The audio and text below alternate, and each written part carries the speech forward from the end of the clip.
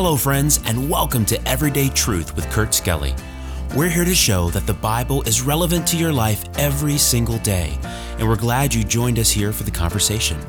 We're studying the book of Romans and learning how the power of the gospel impacts every part of our lives. Now, let's join Kurt for today's episode. I am so excited about today's episode. These are some of the richest verses in all the Bible, and I'm so glad that you joined us for today's episode. I want to thank you, my friends, for joining us in our study of the book of Romans. We are in Romans chapter 3 today, and we're going to begin in verse number, I just want to go back one verse to last episode to bring us up to speed. And then, can't wait to unpack some of the great principles that we'll talk about today. Look at verse number 22. Even the righteousness of God, which is by faith of Jesus Christ, unto all and upon all them that believe, for there's no difference. No difference between the Jew and the Gentile in their sinfulness, and no difference between the Jew and the Gentile in their opportunity to access the very righteousness of God found in the person of Jesus Christ. So look at verse number 23. I think many of us have this verse memorized, where it says, for all have sinned. So there's no difference between the Jews and the Gentiles. Why? Because we've all sinned. We've all sinned and come short of the glory of God. You ever wonder what that means? All have sinned and come short. They've fallen short. To sin is to miss the mark. So they've sinned and come short of the glory of God. So what is the glory of God? The glory of God is that for which God is known, his reputation. And a great way by which the glory of God was displayed and is displayed is in the law of God, in the Bible. So as we study the law of God, we see the characteristics of God. We see his glory. We see his righteousness and his goodness. We see his justice and his mercy. We see his omnipotence and his omniscience. We see all the characteristics of our great God, the glory of God. The heavens declare the glory of God. But wow, how much more does the special revelation of God's word declare the glory of God? And the point here is that, as we've talked about the law for the last few days, the point here is that every one of us, Jews and Gentiles alike, we have all fallen short of who God is, the glory of God as revealed in the law. We're not as righteous as he is. Now, I might be more righteous than you, and I probably am, teasing about that. But I can compare myself with somebody else and look pretty good or look pretty bad. But every single time I compare myself in any way with God, I fall short. And yet, what is the requirement? What is the expectation for salvation, to be in heaven, to be with God? It's his own righteousness. So what a dilemma that I need to be like God. I need to have the righteousness of God in order to dwell with God. And yet I've fallen short of that. I've sinned. I've missed that mark. All Gentiles have. All Jews have. What's my hope? Look at verse number 24. Being justified. So the word justified here is a declaration of righteousness. So I'm a sinner. I've fallen short. I do not reflect accurately the glory of God. I come short of that. And yet the Bible says that God has declared me to have met that. God declares me to have the very righteousness that he requires. Freely, he declares that. So how do I get the free gift of the righteousness of God to be imputed to my record? That sounds like the greatest deal of all time. And indeed it is. Look at verse number 24. Being justified freely by his grace. Grace is God's unmerited favor that gives me both the desire and the ability to do his will. It's God's riches at Christ's expense. That's a good acronym. It's God being good to us in ways that we don't deserve. And the Bible says being justified freely through his grace, watch this, by his grace through the redemption that is in Christ Jesus, provided by, available through the Lord Jesus Christ, Jesus the Messiah, redemption. Now, what is redemption? Redemption is the purchase price. So to redeem means to buy, literally means to buy or to buy back. And so the idea is that you and I are slaves and that we live as human beings in the slave market of sin. There we are in bondage. We can't extricate ourselves. No amount of work, no amount of effort can get us out. And yet what has God done? God has provided the purchase price. He has paid the purchase price in and through the person of Jesus Christ. He paid for our sins. Sometimes we sing that great song, Jesus paid it all. When Jesus said upon the cross, it is finished, that literally was a statement to Telestai that was on legal documents that meant paid in full. And so redemption is Jesus purchasing us out of the slave market of sin. Jesus satisfying the righteous demands of God by shedding his blood at the cross, by doing for us what the law could not do for us. So Jesus did what we could not do so that he could provide for us that which we could not have. Redemption. What a word. Look at verse number 25.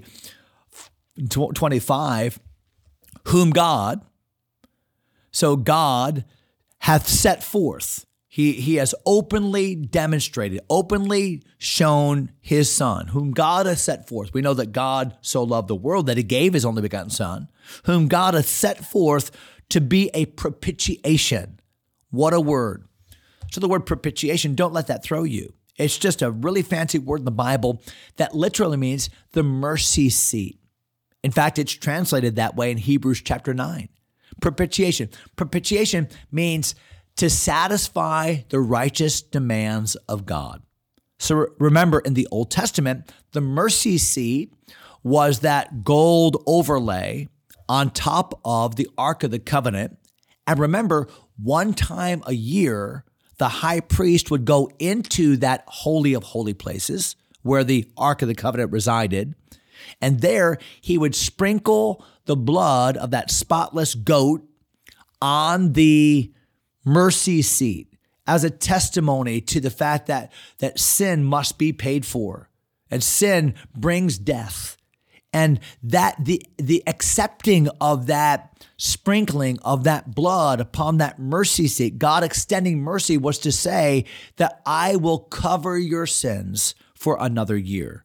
Realize that your sins need to be paid for, and I, in my goodness, in my forbearance, will remit those sins for the time being. They are covered. But the Bible teaches in Hebrews chapter 9 that Jesus was that ultimate sacrifice, that ultimate goat or lamb that came and shed his blood. We're not redeemed with corruptible things as silver and gold from your vain conversation received by tradition from your fathers, but with the precious blood of Christ as of a lamb without blemish and without spot. And that's what Peter taught us in 1 Peter chapter number 1. So what's the point? The point here is that God was ultimately and finally satisfied by the sacrifice of Jesus. Sin was not covered. No, sin was cleansed.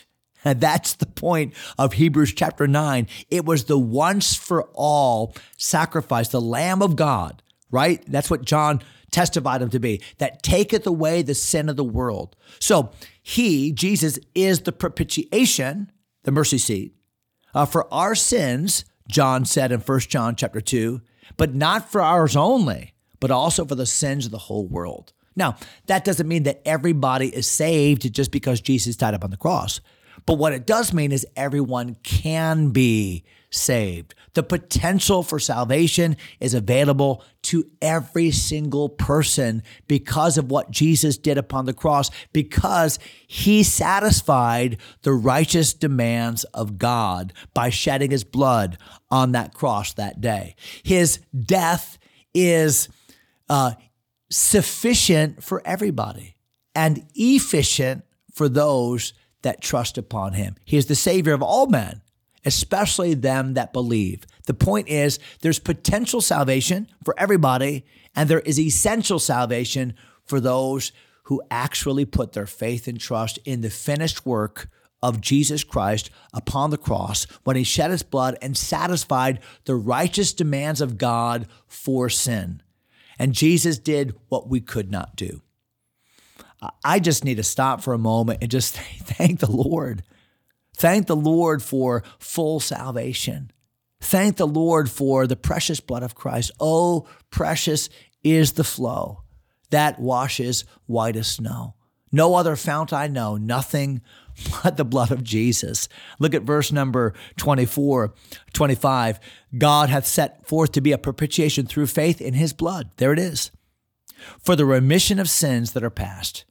God could have judged sin at any moment. He could have sent us to hell at any moment. But the forbearance and the fact that God put up with because Jesus came, the remission of sins that are past through the forbearance of God. God put up with. He's not willing that any should perish, but that all should come to repentance. With the fact that God puts up with, allows people to persist in their sin, is just a matter of his forbearance and goodness and long-suffering, that they might come to a saving knowledge of Jesus Christ and trust the fact that Jesus did for them what they could never do for themselves. Verse number 26, to declare, that's what justification is, by the way, the declaration of righteousness. To declare, I say at this time, his righteousness.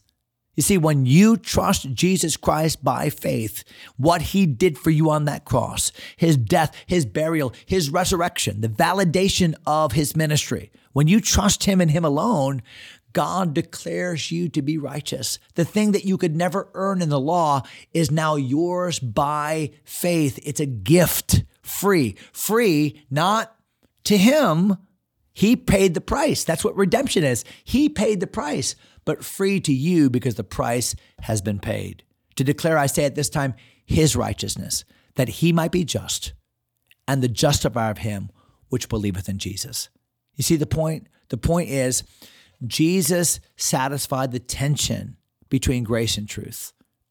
God could forgive sin because sin had been paid for. God was not overlooking sin. God's righteous demands for sin had been satisfied in Jesus. And when I put my faith in him, the righteous record of Jesus is imputed to me. Now, because that's true, look at the questions that Paul asks, and I love these. We'll close with these. Look at verse number 27. So where is boasting then? So can we brag about it? Of course not. All my boast is in Jesus. I love that song. All my boast is in him. It's not by works of righteousness which we have done. It's not by works lest any man should boast. Right? Where is boasting then? It's excluded. You can't boast about it. By what law? Of works? No. It's not the works by which we're saved. Nay, but by the law of faith. Therefore, we conclude that a man is justified by faith without the deeds of the law. That's the conclusion. That's the only way by which we can receive God's righteousness, because we've blown it with our works. But wow, Jesus satisfied it with his works and his work upon the cross, and I can enter into that by faith. Verse number 29, is he the God of the Jews only? Is he not also of the Gentiles? Yes, the Gentiles also. In other words, this is not just a promise to you Jews who were the curators of the word of God. No, it's a promise to Jew and Gentile alike. Red and yellow, black and white, they are precious in his sight. And God's salvation is available to every single person, seeing it's one God, which shall justify the circumcision by faith and uncircumcision through faith. Do we then make void the law through faith? So does that mean that the law is to be discarded and the law is meaningless? And why don't we just, no. We don't make void the law. Nay, the Bible says, God forbid, yea, we establish the law. No, what we've done in this chapter is demonstrated that the law of God is a great thing. Why? Because it showed us the bad news so that we would receive the good news, that Jesus Christ is our righteousness, and we can be saved by faith in him. Wow. I hope that helps today. Share this episode with somebody, because some people, many people, most people still desperately need to hear that message. God bless you, my friends. Thanks for taking time to listen. If you enjoy Everyday Truth, take a moment to subscribe or share the podcast with a friend. Until next time, God bless.